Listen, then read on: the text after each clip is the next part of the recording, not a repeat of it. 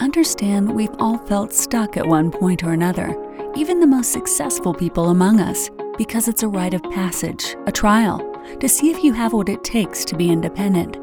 The test is to prove that you deserve your destiny. Each week our goal is to bring you an inspiring story of someone who moved beyond their stranded phase and found greatness on the other side. Welcome to the Stranded Podcast, and this is your host, Jessica Hurley. What's up, guys, and welcome back to the Stranded Phase podcast. I'm your host, Jessica Hurley, and we have an incredible guest today that I am so excited for you to hear from. This bomb personal branding strategist, teaching women to truly master their message and just package their content in a way that they can sell it online. And listen, I know that there are so many people out there that are teaching this in abundance on social media. You can find people teaching you this all day long. But this woman in particular is one of my personal favorites. I feel like she truly speaks to your passion, your calling, and how to take any skill, whether you know you have it or not, and package it in a way that you can make money from it, all while living the life you desire. And this is what I love about her. And on top of that, girl can dance. So I'm excited to introduce to you guys and welcome her to the Stranded Phase podcast, Maya Elious. Hey, Jess. Thanks so much for having me. Of course. Listen, I'm looking at your living room and I feel like I've been to your house before because of these videos you post every day. Yes, I'm glad you feel like that. You should feel right at home. So let's jump in with that. And I can't wait for people to learn all about you and what you offer. But you have been doing these time-lapse videos on your Instagram every day of your workouts, your breakfast, everything else. And you explained why the other day, and I loved it. And this is for everyone that says, I don't know what to say. I don't have any content. Explain to everyone why you do these time-lapse videos. So I've been doing the time-lapse videos, one, because I was like, I need to get back into routine. I'm ready to be productive and go hard, whatever. At the beginning of the pandemic, I was like, I'm just not going to do anything. Now I'm like, okay, I'm ready to be a high performer. So I'm like, one thing that will help me is recording it, because it's going to be easy to create content by just doing the time lapse and being able to post it. And I'm going to be able to be focused because I'm not going to have my phone in my hand the entire time. So it eliminates that distraction that the majority of us have, which is social media, always checking our phone, checking our email, all of that. Speaking of productivity, before we jump into my organized questions, you said something on your story the other day and I was like, oh my God. You basically opened up about how you feel like you went from the beginning of the pandemic, you felt like kind of unproductive. And I think all of us have gone through waves, like whether it's now or in the beginning, we were lazy, enjoying it, spending time with family. And now we're like, wait, this is a little too long. We need to do something. We need to get up. And you said that a friend called you and said Maya, you were on it. You were working out, you were reading, you were on your fitness routine before your yearly annual biggest event that you host. And you were the busiest you'd ever been, yet you were the most on top of your good habits, schedule, growth habits as well. And you kind of talked about how it's almost like it's easier for you to do those things when you're focused on achievement. What kind of woke you up this time? Yeah, that's a good question. So I think what happened was, yes, I had, my biggest event. And so leading up to that, I wanted to be mentally, spiritually prepared for all of that, just doing the journaling, the stuff that I'm back into doing right now. And then after the event, I intentionally took, a month and a half to 2 months off. So when the pandemic hit right after the event, it was like I was sitting at home and I was so freaking bored because it's like, well, I should be hanging out in Mexico or in another country right now because I took the time off.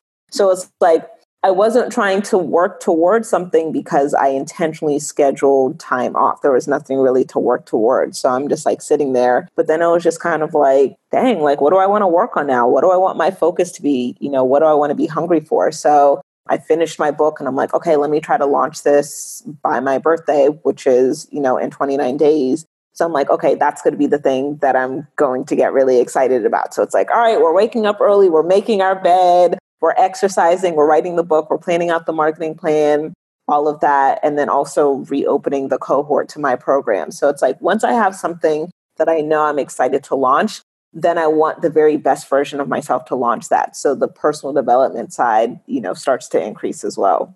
I love that because it's I feel like when you serve, you take on this responsibility. And so like when you do a podcast or a blog or a course or a program, now you've taken on this responsibility to say, okay, I'm going to lead and I'm going to serve a whole bunch of people through this and help them have an impact or transform their own lives.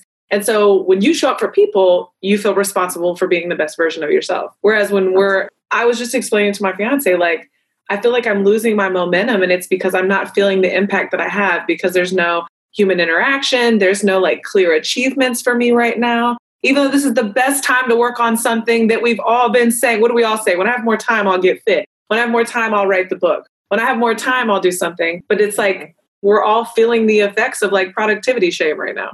Right, exactly. And honestly, I don't think that we need to feel shameful for not being productive in the middle of a pandemic. Like, it's a freaking pandemic. Like, you know, you and I were talking about this before we started recording. Almost 100,000 people have died from this. And we all know somebody who has been affected by this. Even if we are not directly affected, it's like the world has shut down, things have shifted. So if I don't feel like launching a brand new business right now, that's okay.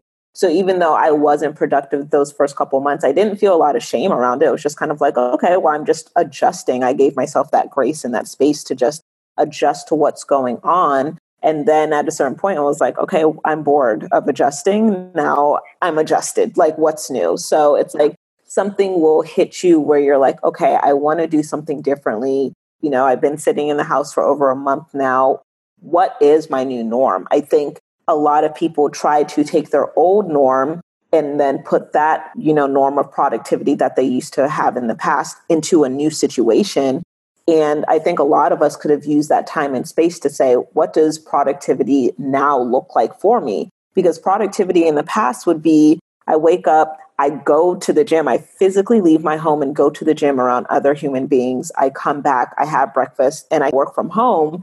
But I would maybe leave the house and grab lunch with a girlfriend really quickly and then come back home and finish my days. Or at the end of the workday, you know, I would go have dinner with some friends. So it's like, it's hard to enjoy productivity because you weren't rewarded for your productivity. My reward for productivity would be leaving the house or even watching TV. But it's like, well, now I have 8 hours a day to watch TV. So it's not even a reward anymore to enjoy the damn TV. So we really needed that space to figure out, what does productivity now look like for us, because things are completely different. Okay, so you're big on this, and I love what you're saying, because this is the conversation I just had with my girlfriend this morning, where she called me and said, like, I'm feeling this shit. I don't know what's going on, but I feel like I can't do anything. I'm like burnt out. And I'm like, you're not burnt out. There's just no rewards. Think back to the why of why we all became entrepreneurs. And it's because we could look forward to the trips. We could look forward to the speaking engagement. We could look forward to the breaks and the travel and all the things. And now we're just work with no reward. And you're big on rewards. You'll tell people up front, like, I'm going to do this event and I'm going to bust everybody's ass. You're going to get the best of me. And then after that, don't call me for a month. Like, right. Exactly. Where did you learn that? Why do you think that's so important? Rewarding yourself? I don't know where I learned that. Honestly, there's just, you know, there's something that I see in entrepreneurship with people who work really hard that don't really reward themselves. And to me, I'm like, come on, like, give yourself a break. The entire purpose of entrepreneurship is to enjoy it and to have freedom. Like, if we just wanted to be entrepreneurs to make money, it's like, just go get a job. That's way easier. It's less responsibility. The money is actually way more consistent. Somebody tells you what to do. You have a set amount of hours. You actually get to clock out and go home and then not think about it until the next day.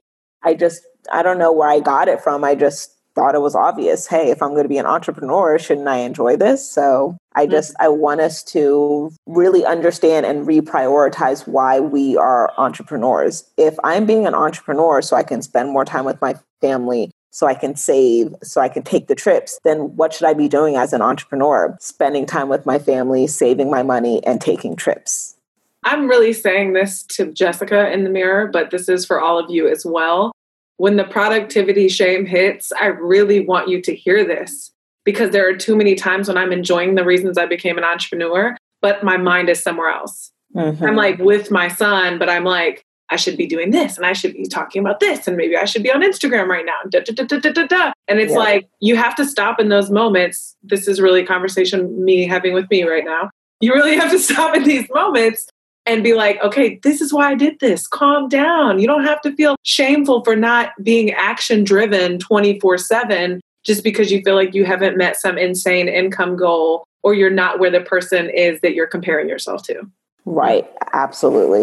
And I get it because like as entrepreneurs, like especially if you actually love what you do, sometimes it's like, okay, we've been hanging out on the beach for 3 days now. I'm kind of ready to go back to work. Like I miss recording the podcast. I miss my community. I miss the DMs and responding to the emails, all of that. So I totally get that. I think it's just a matter of just finding that balance of what works for you. Like, okay, what's the balance of it feels good when I'm working and the balance of this is the time frame where it feels good to dedicate this time solely to my family or my friends or whatever it is that I'm doing. That's not work.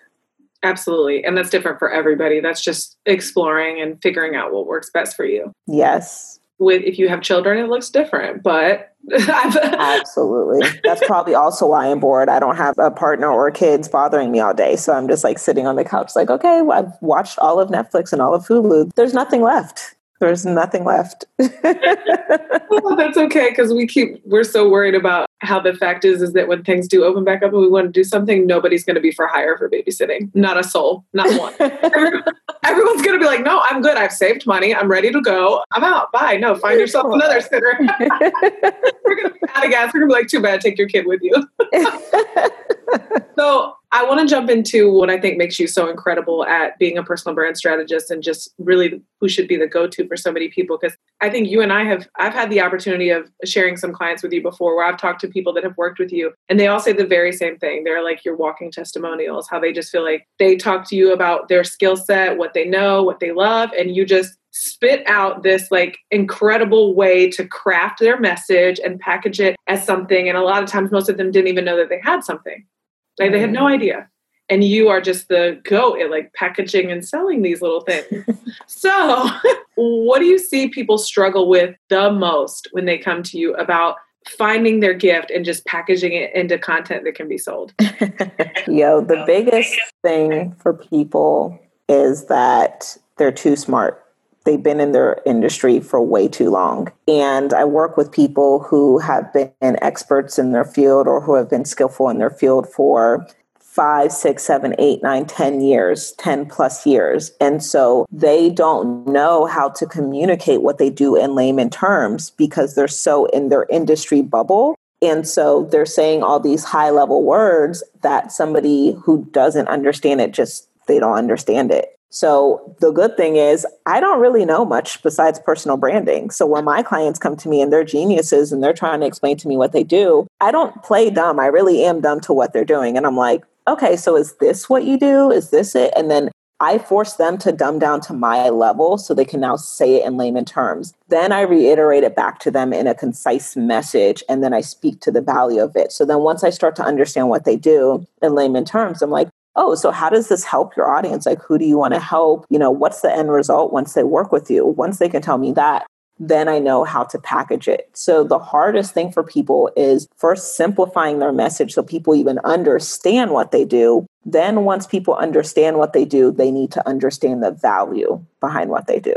Explain to me value, because a lot of people hear all the time on podcasts, understand your value and you need to know your worth. And to a lot of people, that just seems, okay, so I go from 0 to 2,000 real quick. And this may look very different for a lot of people. It's not just about demanding your worth. It's also packaging your worth and proving your worth and value to other people. So what is your standard around understanding your value? Right. So when it comes to value, it really has nothing to do with monetary worth. It's not like you're not more valuable just because you're $4,000. You're just charging $4,000 versus like the person who's charging 100 and the person who's charging 4,000. There's no proof that that person is more valuable. There's only proof that that person is charging more. Mm-hmm. Value is when you can show me what that $4,000 offer is going to do for me. What is the transformation that's going to be created by investing in this $4,000 offer? What is the transformation that's going to be created by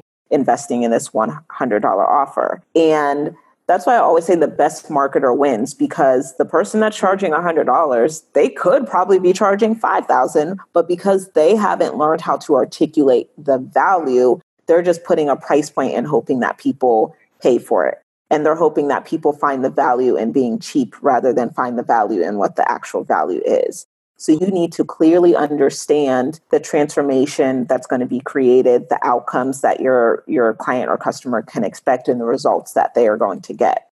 So that is the first thing when it comes to value, the transformation, outcomes, results, whatever. And then in order for that transformation to then be valuable to your customer, you have to understand what problems or pain points that they're dealing with. I don't care about a 10-pound weight loss transformation if I'm trying to bulk up and gain weight. So losing 10 pounds is only valuable to the person who wants to lose weight. Losing 10 pounds is not valuable to the person who's trying to gain weight.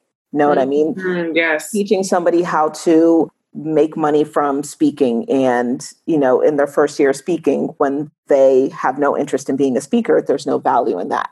So the value is in alignment with the desires of the person and the problems that they're experiencing by not having that result or transformation in their life. And do you think a lot of people make the mistake of speaking to like the agenda and not necessarily the benefit? Like they speak to the features and not the benefit? Absolutely. Yeah. I mean, people do that all the time because they think more content or the type of content is what makes it valuable. But it's like, if it doesn't matter if you have, videos and PDFs and all of that, if inside of the video and the PDF doesn't get me the transformation, then that doesn't really matter. So, and I think people are starting to understand that a little bit more. But now I think they're not paying close enough attention to what their audience wants. I think they just think, oh, well, I've been doing this 10 years for a company and here's how I've made the company money, or here's how I've been able to improve the company, or whatever it is that they do. So it must be valuable. But again, it goes back to, does your audience find this valuable, or do you know how to find the audience who will find value in this? Do you advise people to just survey their audience through like surveys on Instagram? Do they like through pre-qualifying surveys, ask them what they want? Or like, what's like a good piece of advice to kind of somebody that's been doing something for a while? How do I figure out? Because I get this question with podcast content all the time. How do I know what my audience wants to hear? Right. So I think there's a little bit of a difference between like what your audience wants to hear and what you should be selling, because so if somebody comes to me and they don't have an audience right now and they have nobody to survey, I'm going to go based off of what do you bring to the table? What is your skill set? How do you want to help people? And then I have you craft a message that will then attract them versus you have an audience and now we're making up a message to just fit the mold of what your audience wants. Because I like the first way better, because sometimes we try to be other people to fit the mold of what our audience wants, right? So if our audience is like, oh, I really would like a live event, and you're not in a place in your business where a live event makes sense for you, or that's not something you're even interested in, but you're putting together this live event because your audience told you they want a live event, you might not be the person who should be doing that. So when you survey your audience, you need to be really clear and specific. What is it that you would like to see from me in terms of budgeting? What is it that you would like to see from me in terms of knowing how to purchase your first home? What is it that you would like to see from me in terms of losing weight after having your first baby? You need to be really clear and specific about how you ask these questions, because your audience can misguide you if you are not asking them the right questions. I love that you were this specific, clear and specific. Do you guys hear this? Because I keep seeing people where they'll be like, right in the box, what do you want my first episode to be about? And it's like, no, they don't know either. Like, they don't know what they want you to do. Exactly. You have to give it to them. But giving them options, like you said, what do you want to know about weight loss after having your first baby? Mm-hmm. Well, things change for me. I don't lose weight the same. I have very specific questions around that. What do you want to learn, or what do you want to know about speaking engagements and how much you should charge for your first live speaking engagement? What do you want to know about that? Asking those very clear, specific questions is going to get you much more niche down content that is specific to your audience than just asking like, what do you guys want to hear from me? Or what do you think my first product should be? What should Exactly. You don't know. They don't. Right. You know why they don't know? Because they're also not marketers or sales experts. So they're going to give you all of these ideas that are not proven or tested. Like, just because you ask your audience a bunch of questions doesn't necessarily mean it's proven or tested. It's not really proven until somebody pays money for it. And then another person, and then another person, and then another person. Bam, bam, bam. If I had some drums. Okay, so let's back this up a second, because I know there's people listening to this that are like, yep, okay, yes, Maya, I have a skill. Like, you're right. There's things my friends tell me I'm good at all the time. There's things I know I'm good at my job. I'm the go-to person. But like, I want to get to this point of packaging my content, but I'm still in my 9 to 5. I'm kind of lost. Like, what's the first step? What am I supposed to figure out? How do I figure this out? How do I pick? Because I feel a lot of people get paralyzed by choosing a niche. Like that is the very like first most paralyzing step to me. I know I learned the hardest is like your first product is the hardest. After that, it's a steamroll, but it's like that first product, identifying your first niche. This is like marriage for people. They're like scared to death to commit and give it a ring. Like, right. Oh my gosh, just freaking commit to something already. I'm serious because it's like you spend 3 years back and forth in your head of what to do. And it's like, you will have, let's say for 3 years, you tested stuff and then you're like, okay, finally I know, versus 3 years of overthinking it and never doing anything. And then you still don't know until you test it. At least after the 3 years of testing and then finding a little bit of clarity, you have actual data. A lot of people are afraid to do the work to find the data from it. And it's like my clients will be like, okay, so this is what I'm thinking about. Here's what I might sell. Here's what I'm doing. And I'm like, I don't know what to tell you unless you go out and you put a price point on it and then you tell your email subscribers to buy it. And then we can go from there. I cannot 100% give you, validate an accurate prediction of what people will do until we actually do it. I love Just commit to something and then put out a blog post. Yeah. Just commit to something and do it consistently enough to actually test it out. Like people be like, oh, I posted a blog post and nobody read it. It's like, okay, you want to say that that's a failure because you did one thing one time? Like, come on, just put in the work. I talked about this on my last podcast. I saw Tom Elious speak in person from Impact Theory, and he gave the best explanation around it. He was like, when they're building all these artificial intelligent robots, that they're setting them at a chess table to play chess with a human, and they've never seen it. They have no idea what it is. And they make a move and then they fail. They make a move and then they fail. And they make a move and they fail. And then he's like, then it doesn't get up and walk away and scream and cry and be like, I'm done. It just sits there for 25 minutes and makes a move and makes a move and makes a move until it realizes what it did. It's just collecting data points. Yes. And then within 25 minutes, you'll see it just beat the person across from it because it has tried everything and failed. And then it's like, okay, I've done all of the things wrong. Now I have no choice but to do all of the things right. Exactly. I love that. That's a really good example. And listen, it's fine to cry. Get up and cry if you need to, but then go right back to that table and go collect more data. Oh my God, because I've cried in the car. Have you cried in the car? I've cried everywhere. I'll cry right before a webinar. I'll cry as I'm doing it, but I'm still going to do it. Damn.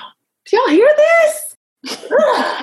It's not about being the best or perfect. It's just about just do it. Just finish the things that you commit to. Just stick to it. There's no measurement of failure. This is all in our head. Yeah. Honestly, at this point, you don't even really have to be that great at what you do. You just have to be the most consistent because people just aren't even consistent anymore. Like you definitely want to strive for excellence and you want to strive for greatness. That's great. And especially at a certain level. But I'm like, if you can just be consistent, you're already beating out a lot of people. Yes. A lot of people try to come in okay, the website has to be perfect. This has to be excellent, whatever. The colors have to be right, all of that. And it's like, well, you're wasting all of this time trying to make it perfect and you're not helping anybody. Nobody's even seeing you. You could have came in with a mediocre website, done something consistently, and then built the excellence over time. Amen. Let the church pray. Do y'all hear this? I just fixed my podcast management agency's website. I had a true designer develop it a week ago, and we've been around for a year and a half. I was like, just go, just make money, just figure this out as you go, and you can make this thing pretty. 100% referral base. I finally did the website. Now I feel like I can market it to cold traffic, but I was not going to get a $1,500 website designed up front when I was building this thing. It just wasn't going to fly. Exactly. Yeah. I'm reading a book right now called Ready, Fire, Aim, 0 to 100 million in no time flat by Michael Masterson. He's talking about how selling is literally the most important thing. And everybody gets distracted by the business cards, the perfect Instagram feed, the website. And it's like, none of that stuff matters until you have proven that your product can make a sale. It really doesn't matter. And it's better for you to spend the money on clarifying your message so that way you are able to generate the sales. And then when you have money, then put it into the fancy website, then put it into all of the fancy stuff. The fancy stuff is not what gets you the sales. Knowing how to sell is what gets you the sales.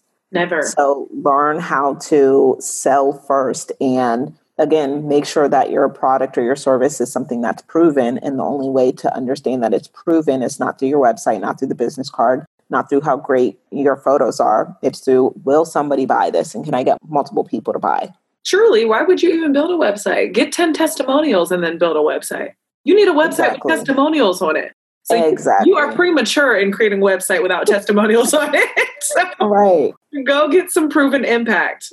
So I want to ask this because I feel like there might be some people listening that are not there yet. They're in there. And I heard you say this in an interview that I want to bring up is maybe you're at your 9 to 5, you have looked up recently and you're like, okay, I've got more than enough time to start a side hustle, more than enough time to start a business. I know I'm good at some things, but I'm quite confused. And you said in this one interview, your 9 to 5 is your first client. And I was like, whew. Because when I finally realized that my corporate job, half the stuff I do in my business right now, I already learned from my corporate job. Mm-hmm. So what do you mean by this, that your 9 to 5 is your first client? Yeah. So your 9 to 5 is usually your first client or like your first case study, assuming that you want to go into business for something that you are doing at your 9 to 5, of course. So if you're not trying to do something in business that you're doing at your 9 to 5, then this advice is not applicable to you. But let's say you are a graphic designer for an automobile company or something like that. And you are, maybe you're making like $11 an hour and they give you like this brand guide and they really want more people to, come to their dealership and they're like, hey, these are the flyers that we need. We're going to test out some different marketing messages on it. We're going to test out the colors, all of that. You're learning all of that stuff while you are at your job and you're getting to see how your skill set is advancing this company, even if it's in a little area, right? Maybe you didn't help the company make $500 million, but maybe you got them 3 more customers on a Saturday. So you want to be able to quantify how your skill set and the work that you're doing is advancing your company, who is your client. And you want to be able to case study that. So that way, when you go off and try to go get more clients, you can say, okay, I'm a graphic designer and I create flyers, but I don't just create flyers. I'm not just good at Photoshop. I know how to create flyers to get more people in the door for your business. So you take what you have learned at your company and you just translate that message into how you can help other people who want similar results to the company that you work for. I love this because it's like there's so many people I talk to when they're starting a podcast or preparing to build looking to build their brand. And then when I ask them a couple of questions, I'm like, you are not new to this. You've been doing this. Like you've been doing this, you're literally just taking a skill set that, like you said, you've been giving to someone else. And now we're bringing it to the forefront of the internet as you as the expert. There's nothing to be scared of. You are indeed the expert in this. You just have never marketed yourself as the expert because someone else has marketed you as their expert. Right. And it's like this whole time you've been marketing yourself as the employee to do the work. So why not market yourself as the expert to do the work? It's the same thing. Companies have to hire skilled people to get the job done. Y'all, this girl's making this so black and white. If y'all don't understand this, I don't know what else to tell you. Listen to her when she says anything. I want to back up into your story, though, because I've heard your story several times. Matter of fact, weren't you on Side Hustle Pro? Mm-hmm. Yeah, twice. Yeah, way back. One was way back, right? Yeah, 2016. Yep. I heard that one on a car drive, and I remember thinking like, holy crap, this girl has it figured out. About how you started on MySpace with like specific designs, and then you were doing the graphics. And you said something in a recent interview, and I was like, man, like for anybody that maybe you have a small skill set, or maybe you have a passion that you see other people doing. Like I get on the phone with people all the time that want to start a podcast, never listen to a podcast episode. But are like feel called to want to do this. Right. You talked about you went from just designing flyers to designing websites. And you were like, you told someone you knew how to do it before you did it. You said, and then I just YouTube my way to the money. And I was like, I said, listen, if that don't explain to people that there are no limitations, there should be no limitations. If there's a skill that you want to learn, there is YouTube University. So explain to people that may not feel like they're fully the expert yet, or maybe they don't know enough, or maybe they don't have the certification, or whatever it is. Why should there be no limitations? Because you YouTubed your way to the money. Girl, man, I'm saying I had so much confidence back then. I was like 20 years old. It was like an unhealthy amount of confidence, and I loved it. I still have a little bit of that in me, and I love it. And I was actually going to say like how you're like people want to start a podcast, but they've never like listened to a podcast before. I will say I'm glad that I had the confidence, but had I studied other web designers, I would have gotten further ahead quicker. I did eventually start to study other experts because that's really where the tea is. And like just listening to you interview me and how you're like, oh, I heard this other interview that you've done. I'm like, man, she's an excellent interviewer. Because I've been on podcasts where it's like, you're the worst podcast interviewer ever. There's no way you have listeners. You have not studied me. You don't know me. Right. You haven't studied me. You haven't studied the skill of interviewing. You haven't studied, how a good podcast should be done. So I'll say, back then, I was telling people I was a web designer and I never designed a website. But the reason that I did tell people that, because I was like, listen, if I can code a MySpace page, how much harder can building a website be? I'm like, it can't be that much harder. It would be like if you were like, okay, well, I run a podcast. I'm sure I could do a live interview on national television, right? So it's almost like that's how I look at the comparison. That's real. Why keep myself at MySpace when I could be a web developer? Why keep yourself at a podcaster when you could go interview somebody on your own TV show? Right. So that's how I was thinking back then. And I just had a lot of confidence because it's like, I can figure it out. It's figure outable. I can go research it. I can go study it, and then I can get better. And all of this information is available on YouTube University and Google, my friends. It is. Yeah. All you have to do is be 2 steps ahead. Exactly. And that's a great starting point. And then when you really want to accelerate your growth and even learn the marketing and the sales behind what you do, then working with a coach or finding some type of course is going to be really good. I think I built my skill set of design for free through practice and through YouTube videos.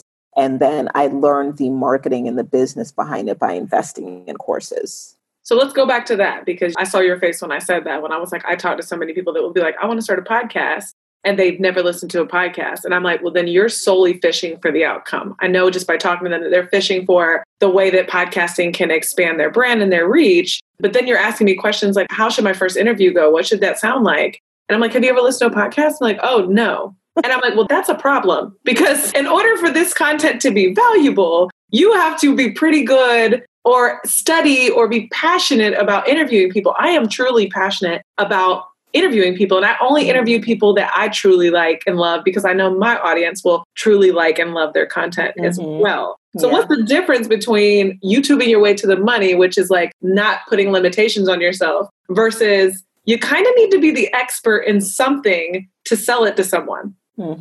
Right. It's like you said, just being 2 steps ahead. Like when I started selling websites to people, I was not an expert in web design or branding at all. I hadn't even really fully understood the term brand when I was helping people build their brand. All I knew was that I knew how to code on the internet. And when I put in a code, the outcome was it came out pretty on a MySpace or a website. So for me, it was more so, even though I had never built a website, I still had a connection for that to make sense. It wasn't just like, oh, I see people making websites, so let me go be a web designer and tell people I'm a web designer, but I've never coded anything in my life. Again, I think there was a connection because it was like, I was just thinking, what's next level? What would the next level of a MySpace designer be? Oh, it's going to be a web designer, So I think it's thinking about where you are now and then what's the next level to that actually makes sense. And that's being married to the growth. There was also a part in that interview where you talked about how you were doing the WordPress, you found WordPress, you started coding, and then you were and it was kind of batched and funny looking, and it was do it yourself. And then you said, and then I went and invested in somebody to figure out how to do it better and make it flow better. And, and it was you just continued to commit to growing, not just being stuck in this one realm of design, or saying, this is what I know how to do, pay for it or don't. Right. Yeah. I mean, I was really addicted to the growth and getting better. I dropped out of college, but I spent a lot of my time doing a lot of self-taught stuff. I love the education of becoming a better designer, or I love the education of understanding how to articulate my value as a designer so I could get higher paying clients, and love the education around how do I build out a proposal so that way people can trust me as an online agency. So I was always studying how to get better. And like I said, initially I would study the skill set of a designer. Then I would start studying the experts who were the best at design and knew how to run a design company or a design agency. Because it was okay, the skill set's only going to take you so far. How do I really market this? How do I position myself as one of the best in the industry so I could get consistent clientele? I'm going to ask you a personal question. Can you talk to me for a second about dropping out of college? Did you have the family that was please no, hell no, oh my God, no, please finish your degree first? Did you have the information that was like, I'm going to quit, drop out of college and X, Y, and Z? Don't worry about it. I have a plan. Like, what did that look like for your family? Because I know you're like pretty family oriented. Yeah. I mean, so I'm first generation American to Liberian parents. So there was nothing in their DNA that would want their child to drop out of college at all. And this is all you need to do. Yeah, exactly. And especially to drop out of college to, build websites on the internet. Like, what does that even mean? So, right. I think the online space and making money online was still a fairly new concept. I dropped out in 2000. What year are we in? I dropped out in 2013. So it was still fairly new. I started the MySpace thing in 2008. So they had seen me like dabble in and out of this business for 5 years, but I thought they were going to disown me. And I didn't even really have the level of maturity to know how to communicate. Like, okay, this is how I should present it to them. I'm going to tell them what my plan is. And when I don't know how to break bad news to somebody, I just rip off the Band-Aid and I just stare at them in the face like they should understand what I'm doing and they shouldn't be freaked out at all. So I'm shopping at the grocery store in like the middle of like the taco aisle. And I call my mom on the phone, like, damn, let me just tell her now. I had already dropped out at that point. I'm very I'm the child that asks for forgiveness instead of later. Yeah. So it's like, I tell everybody things that I do after the fact. I'm just going to take the action and then just tell people after. So I tell her. You deal with it later.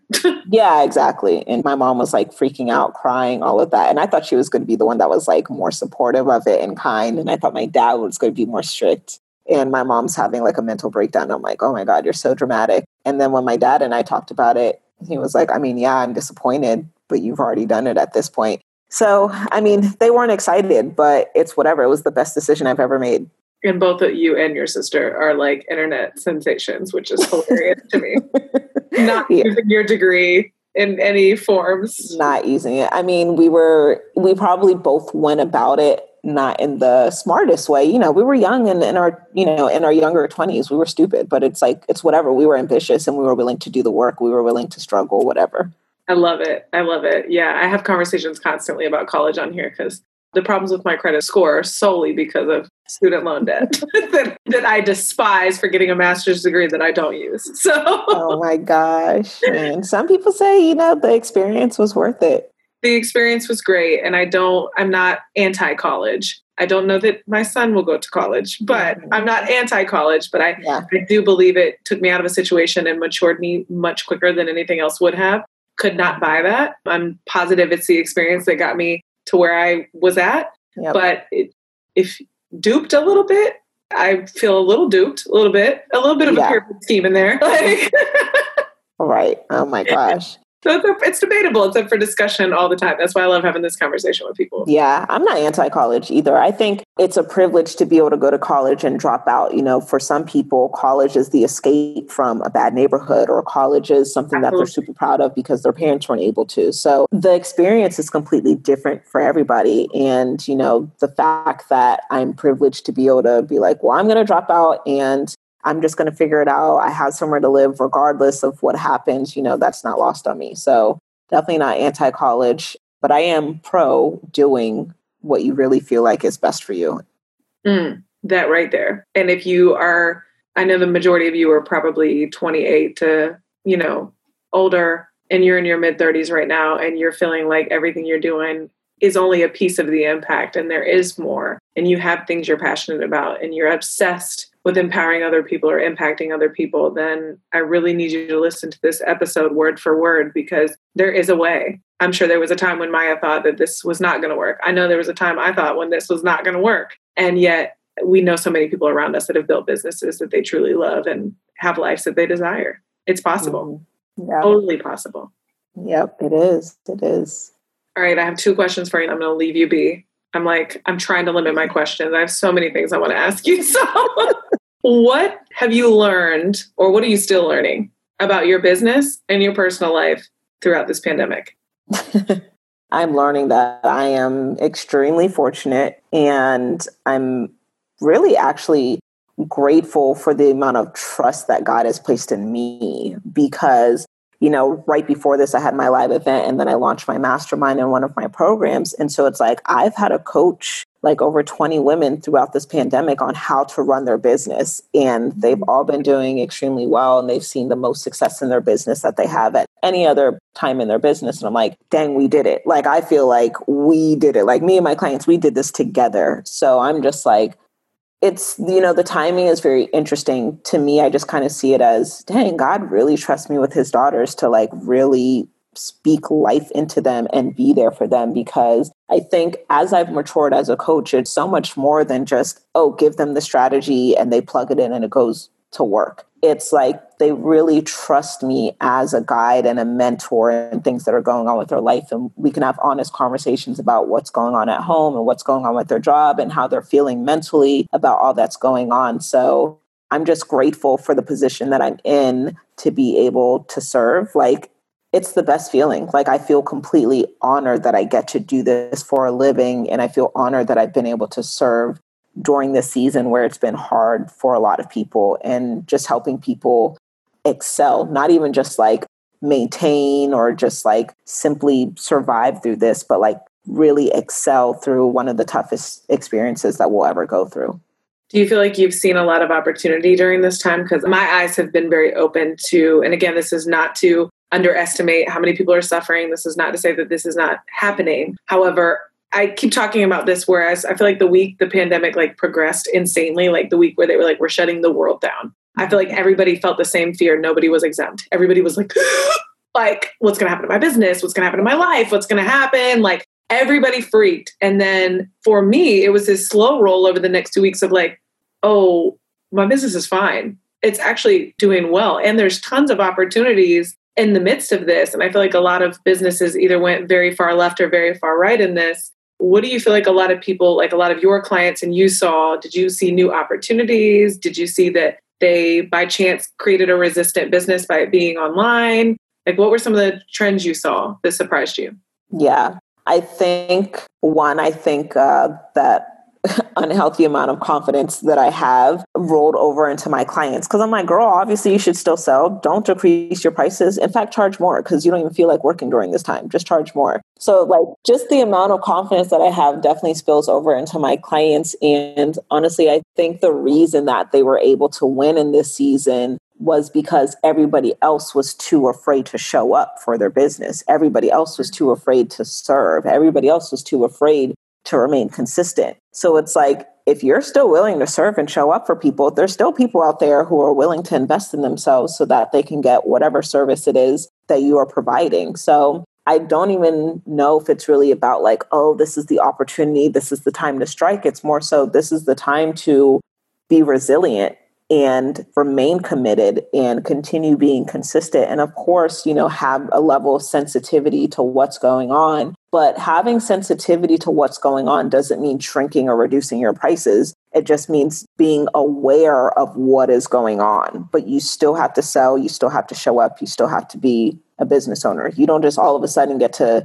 not be a business owner just because the world is shutting down. You're just now a business owner with an awareness of what's going on in the world. Okay, this right here is so critical. And maybe we go into this a tiny step further is, what do people need to understand that are business owners that don't, like, I'll throw myself under the bus. I remember writing the email, like I saw the emails coming in of people, like it was like businesses taking an opportunity to say, hey, I see the pandemic. I see what's happening.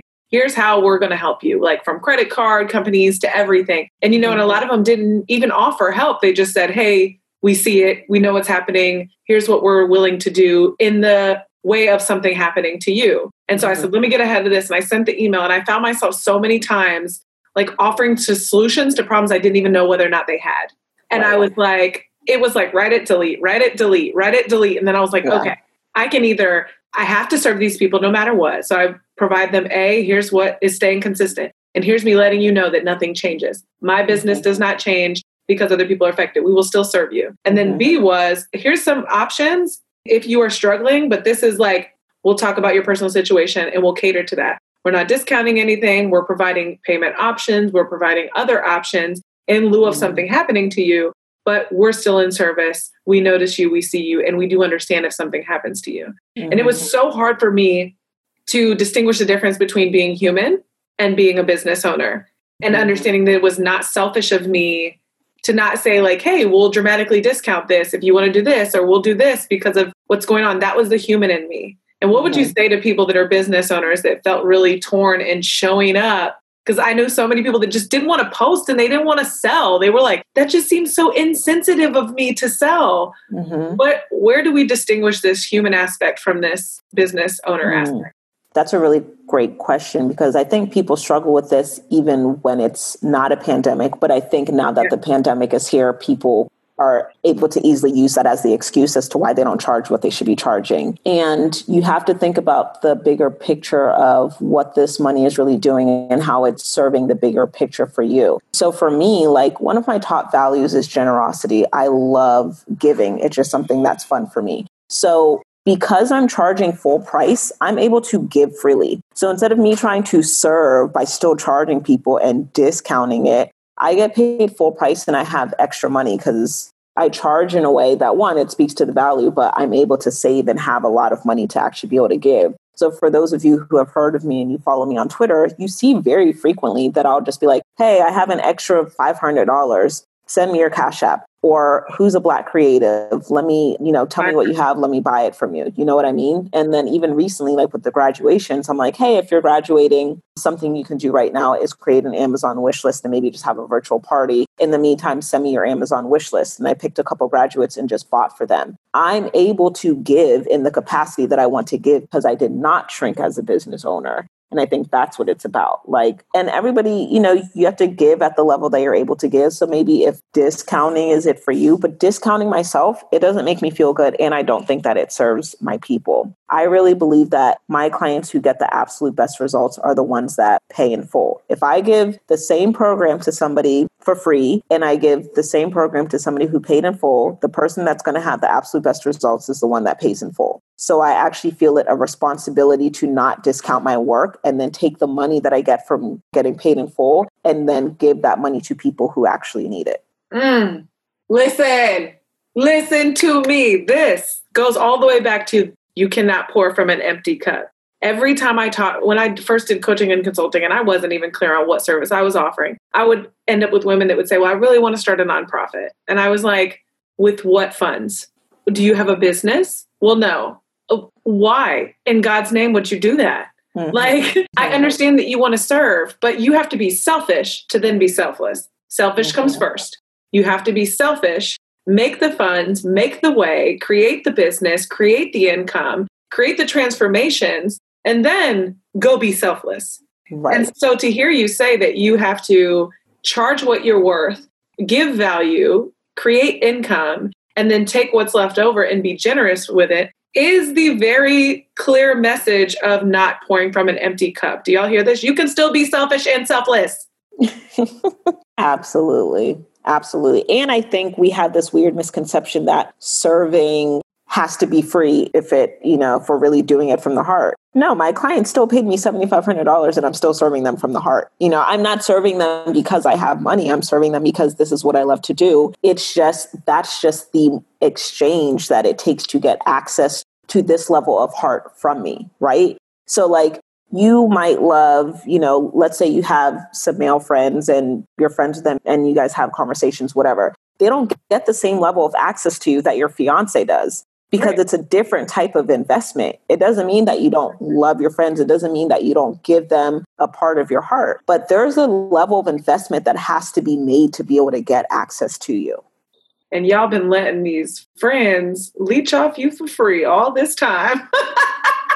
Sit right up in the middle of your environment and just receive with nothing in return. I keep telling them, listen, if you're in your 30s at this point and your best friends aren't exchanging value with you, they need to get up out of here because there's no space for invaluable people at this point.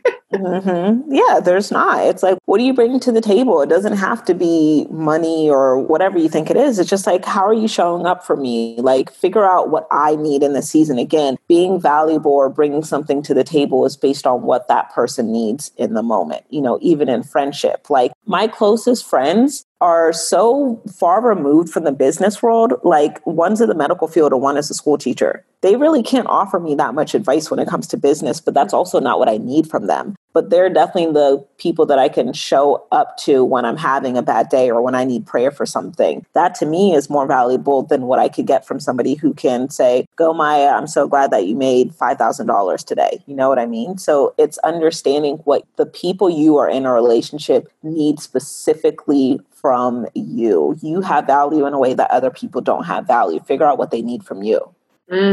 Listen. Okay. So that I can keep this under an hour to respect your time. Talk to me about your baby, Built to Impact. So Built to Impact, oh, I love it. Built to Impact actually was an agency a few years ago, and I was just so convinced that it was going to be my $1 million business, and I'm going to just, build people's personal brand. I was still coaching at the time, and I had taken a couple years off of design because I was like, oh my God, I hate done for you services. I never want to design again. Then I figured, okay, if I design for them and teach them the strategy, there's no way they can mess this up. They still found a way to mess it up. So I'm like, okay, I'm getting rid of it. So I got rid of design again. I'm like, no, this just isn't it, because my heart is always, in the mindset of how can I create the highest level of impact? And I couldn't do that with agency because I always want people to get the best results. And they just weren't getting that with me doing the work for them. I started recognizing that my clients were getting results when I would tell them what to do, and they had the responsibility of going to do the work on their own. So I'm like, okay, can I take what I do with my clients one-on-one and do this in like a mass setting? And so to test that, I started Impact Weekend, which was a 2-day mastermind event, so before it was what it is now, which is, over 100 women, and I'm teaching them over the span of 3 days. It was 12 to 15 women who would come to Atlanta, and then I would teach them what I would teach in a VIP day. I taught them that over the span of 2 days. And then they took that information, and over the next couple of weeks, they went and got results. So then I'm like, okay, I did it a few more times. I think I did Impact Weekend on that 15 women scale for about a little over a year. I did it 4 times. I'm like, okay, I can do it with 15. Now, can I put this in like a program? So then I created a program. And as I'm creating the program, I'm also thinking how I can make Impact Weekend a bigger live event. So I create this 6-week program. And then I get 6 people to join the program because I'm like, now I want to test it in group coaching instead of in person. I always test these things out because I want to make sure that I can fully deliver. I still charge for beta testing, right? Because the value is still there. But I test it out before I expand because I want to make sure that I can hold space for these people. So I tested out with 6 people in my accelerator program. And I'm like, okay, they're getting results. And then the offer was, you get to come to Impact Weekend, which will be my live event. So that's like, I've been tweaking and testing it. And so right now, Built to Impact is my educational program, my accelerator, where I teach people how to launch their high ticket offer, take their skill set and package it into some type of coaching program. And then it's also my 3-day live event, Impact Weekend, where I teach them how to build their online brand and position themselves as experts. And I absolutely love it because I love the community of women that I attract. But I just also love that they're getting results and it's happening quickly. It's not taking them a year to get results. They're getting results within, 2 months. And I see them making money. And that makes me happy because I know they've been in a place of lack for so long because they didn't have anybody that could say, you're playing yourself, charge higher, here's how you package it up, go run your business and go impact people.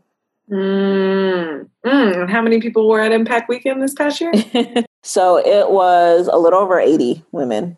Yeah. And I already have 80 people sign up for the next one. And I think we want to have a little over 200 when we open up ticket sales again. Woo! I know. I'm excited.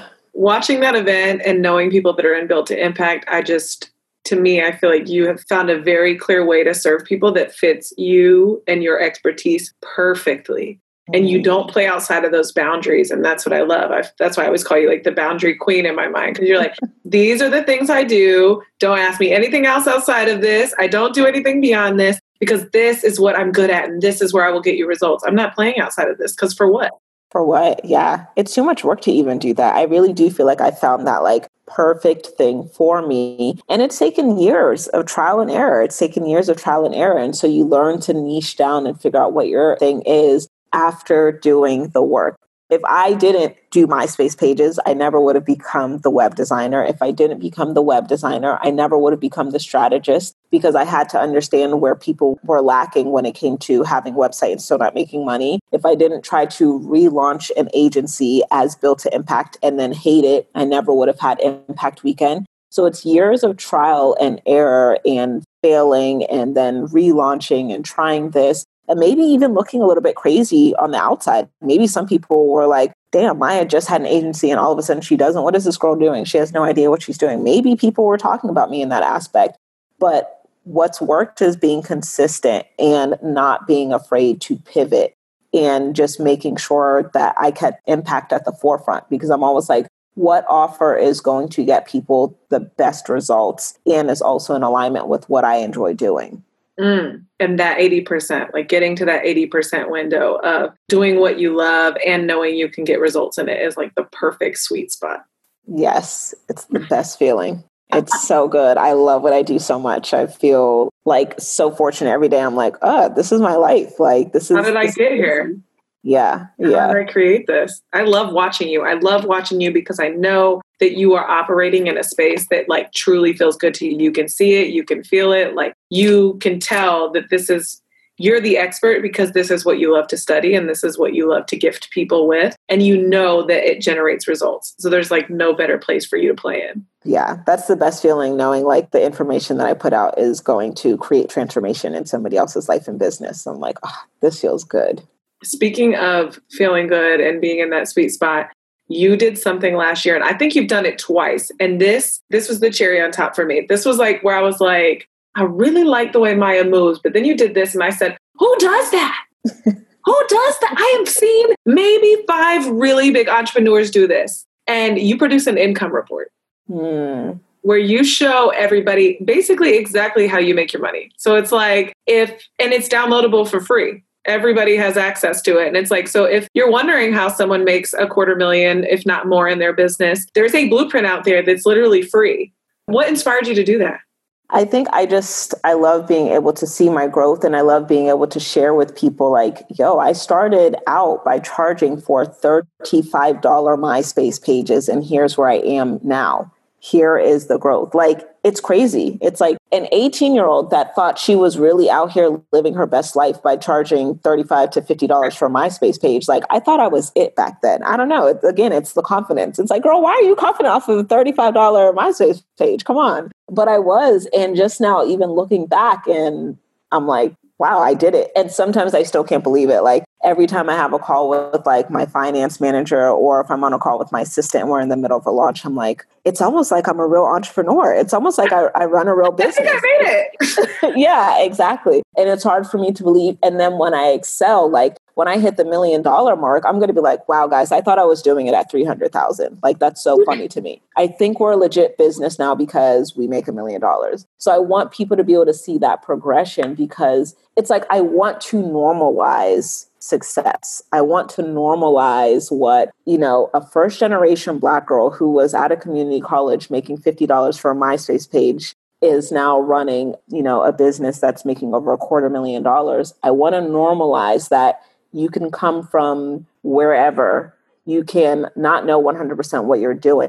I want to normalize that consistency will bring you the success that you want, and investing in yourself and not giving up and putting people first. And I also want to normalize, like, I can put God first and still charge what I want to charge and run a successful business. Why'd you have to leave them with that gem? I can put God first and charge what I want to charge and still live my best life. Oh my God. Listen, you dropped some gems. You were an absolute pleasure. For people that are listening to this, and for some godforsaken reason have never heard of you or don't know who you are, where can they stalk you? Where can they find you? Where can they learn more about Impact Weekend? Yes. So you can learn more about Impact Weekend at builttoimpact.com. And you can talk to me on Instagram at instagram.com/Maya Elious. And I'm always posting on my stories. So respond to one of my stories. Let's spark a conversation. You were awesome. Thank you so much for your time and dropping all those gems. We appreciate you. Thank you for having me. Appreciate it. Thanks again for joining us on another episode of the Stranded Podcast. If you felt inspired or moved today, make sure to leave a review on iTunes. You can learn more about us and our guests at thestrandedphase.com. And don't forget that your stranded phase is a rite of passage on your journey to greatness.